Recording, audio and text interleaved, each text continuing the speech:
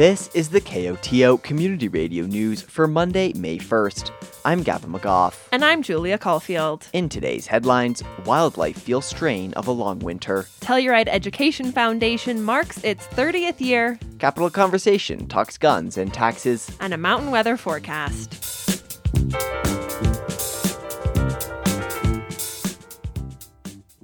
But first, Telluride lost a member of its community over the weekend.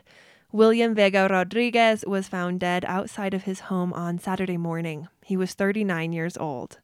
According to the San Miguel County Coroner's Office, Rodriguez moved to Telluride from Puerto Rico to start a new life. He was well known around town as an excellent chef and had dreams of opening his own restaurant in Telluride or Miami. The cause and manner of death are under investigation. Crippen Funeral Home will attend to services. Rodriguez is survived by his parents, William Sr. and Martiza, his siblings, Pedro and Olga, his wife, Cindy, and his 11-month-old daughter, Gabriela.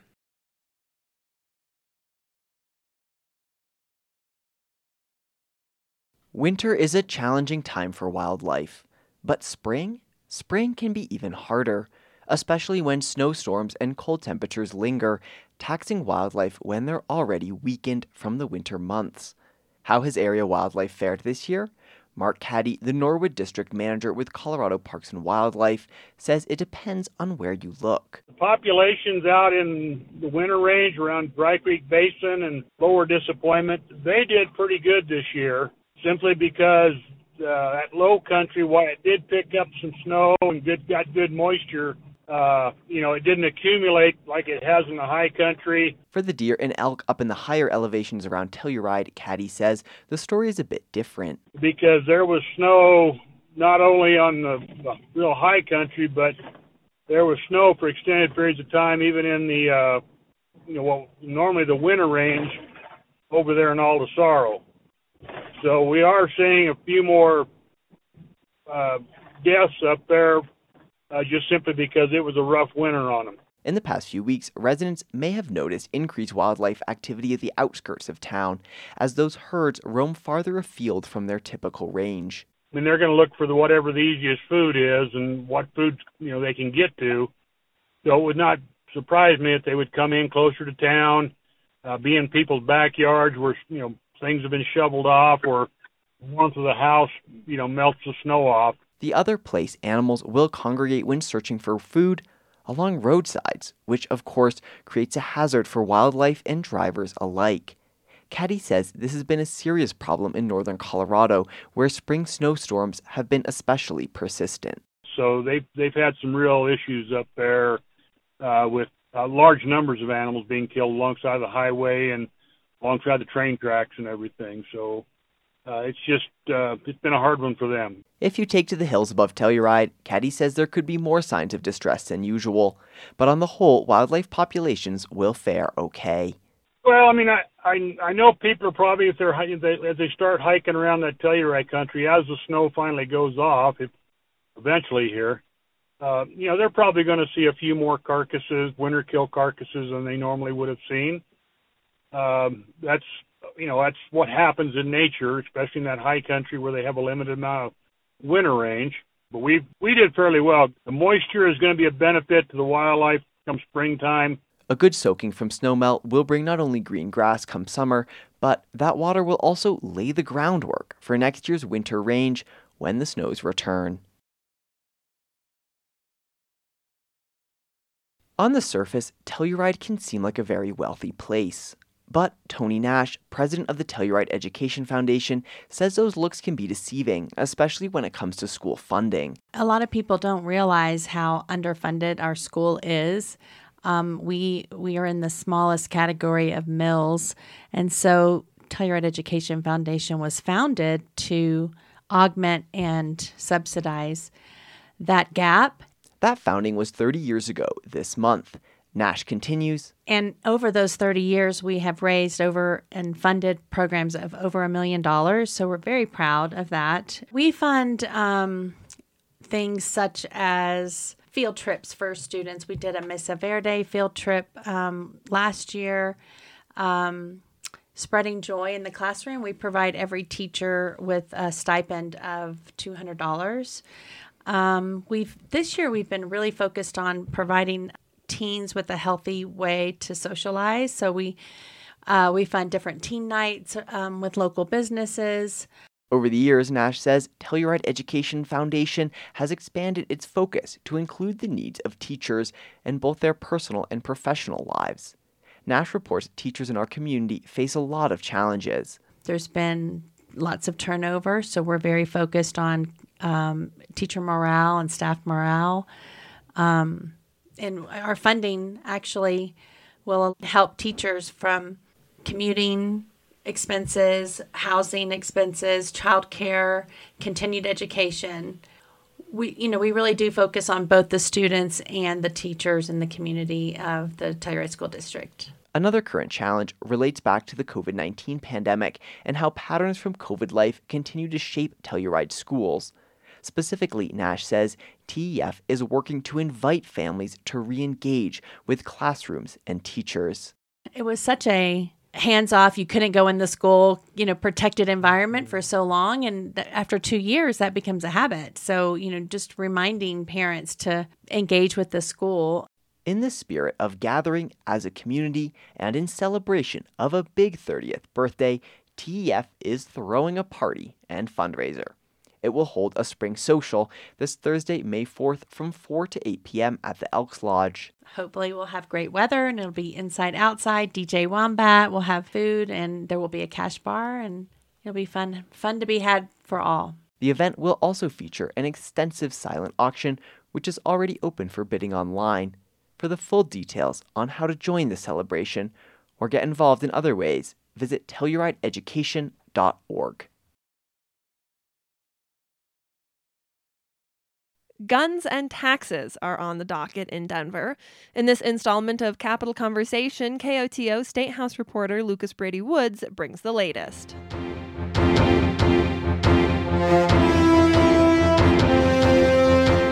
Hey Lucas, thanks for taking a couple minutes to chat with me today. Thanks for having me, as always.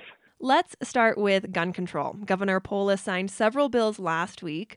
What are those bills and what will they mean for Coloradans? Yeah, so the governor signed 4 bills into law on Friday that deal with gun regulations and regulations on the gun industry. And, they're really some of the most consequential gun legislations, gun laws now that really have ever been passed in Colorado history. There's a lot of pro-gun sentiment in the state, and these laws really do put some new restrictions on gun ownership. One of them adds a 3-day waiting period to all gun purchases, and another one raises the purchasing age to 21 for almost all guns. There are some exceptions for active duty military members, law enforcement, competition shooters, and hunters. There's some leeway there on that 21-year-old limit, minimum age of possession and purchase. It's actually possession and purchase, not just purchase. So those are sort of some of the core ones. The other 2 expand the red flag law here in Colorado to include teachers, mental health professionals, and doctors in the list of people who can petition to have someone's guns removed if they pose a threat to themselves or others. Then the 4th law will make it easier for victims of gun violence to sue gun stores and manufacturers. Now that one was rolled back a bit from its original form, but it still keeps gun manufacturers and gun stores, gun dealers accountable to the same standards that other businesses in Colorado have when their products have some kind of risk to public safety.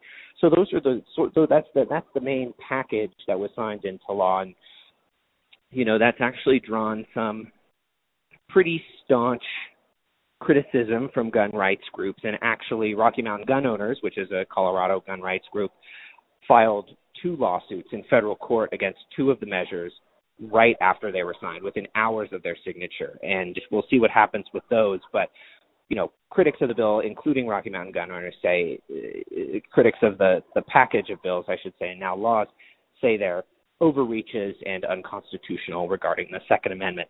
And there is one other gun bill that is finishing up its journey through the legislature, and that would ban unserialized firearms, including ghost guns, which are guns that are sold in kits or 3D printed and can be assembled at home. And they don't have serial numbers, which is how you track guns. And so this law would really outlaw any gun that doesn't have serial numbers, but it would provide an opportunity and a time frame for people to go get serial numbers put on their guns if they have unserialized firearms. So we're still waiting on that one to get to Polis's desk. But yes, he did sign a pretty historic package of gun bills on Friday. I also wanted to talk about taxes.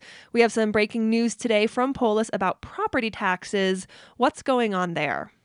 Well, property taxes are expected to spike like crazy next year because of increasing property values. And this could be a problem for some people. I mean, this stuff could go up by, thousands of dollars for some people, these property taxes. And lawmakers and Governor Polis have said that this is something they really want to tackle this session. And, we only have 1 week left as of today for lawmakers to pass laws. So what they announced today, Polis and a bunch of Democratic lawmakers, they announced that there's going to be a ballot measure in November that will be designed to provide property tax relief for both residential and commercial properties. It's going to lower those property taxes for people. Now, this is a little bit more complicated than that because property taxes fund things like schools, fire departments, EMS departments, ambulances, these kinds of things. So what the government's going to do is use some of the excess tax money, the surplus, which is called TABOR, as we all know. They're going to use some of those TABOR funds, the excess TABOR funds, to backfill some of these, deficits in funding for these organizations, these services that usually come from property taxes. They're going to put the TABOR money in there to make sure that schools, fire departments, and ambulance services stay funded.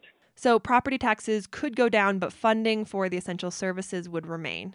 Exactly. That is exactly right. And this is going to be called Proposition HH in November when voters get it on their ballots. Lucas, thanks for taking a couple minutes to chat with me. Absolutely. Thanks for having me. And it is the final countdown. But I look forward to keeping you all praised. That was KOTO's Lucas Brady Woods reporting from Denver. Newly constructed, solar-powered, and rent-controlled homes are welcoming their first residents in Norwood's Pinion Park neighborhood. The 24 homes at Pinion Park have been under construction for the past year and are part of an affordable housing initiative led by the area nonprofit Rural Homes in partnership with San Miguel County. The project used grant funding, donated county land, modular building techniques, and other innovative financing to keep home costs low. Following the success of the project, Rural Homes hopes to oversee a similar project in Buena Vista, Colorado. A number of homes are still available, and prices are in the range of $350,000 to $400,000 for a 3-bedroom, 3-bathroom house. Homebuyer assistance programs are offered as part of the project. The Colorado River is just starting to fill up with snowmelt. Runoff season won't reach its peak until June, but heavy snow in the mountains is a promising start.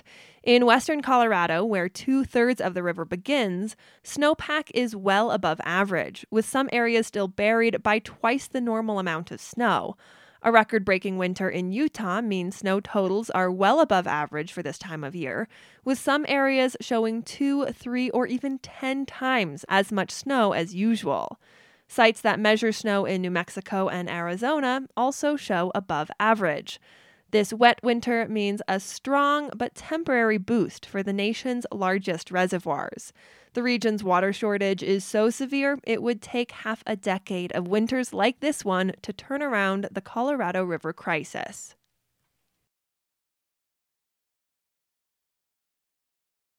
The Southern Ute tribe reached a settlement with 2 companies that operate a natural gas plant in Ignacio in southern Colorado. For Rocky Mountain Community Radio, Clark Adamitis of KSUT and KSJD has more. Harvest Four Corners and Williams Inc. operate gas pipelines nationwide. In 2019, the Southern Ute tribe sued both companies related to their operation of a natural gas processing plant in Ignacio near the Durango airport.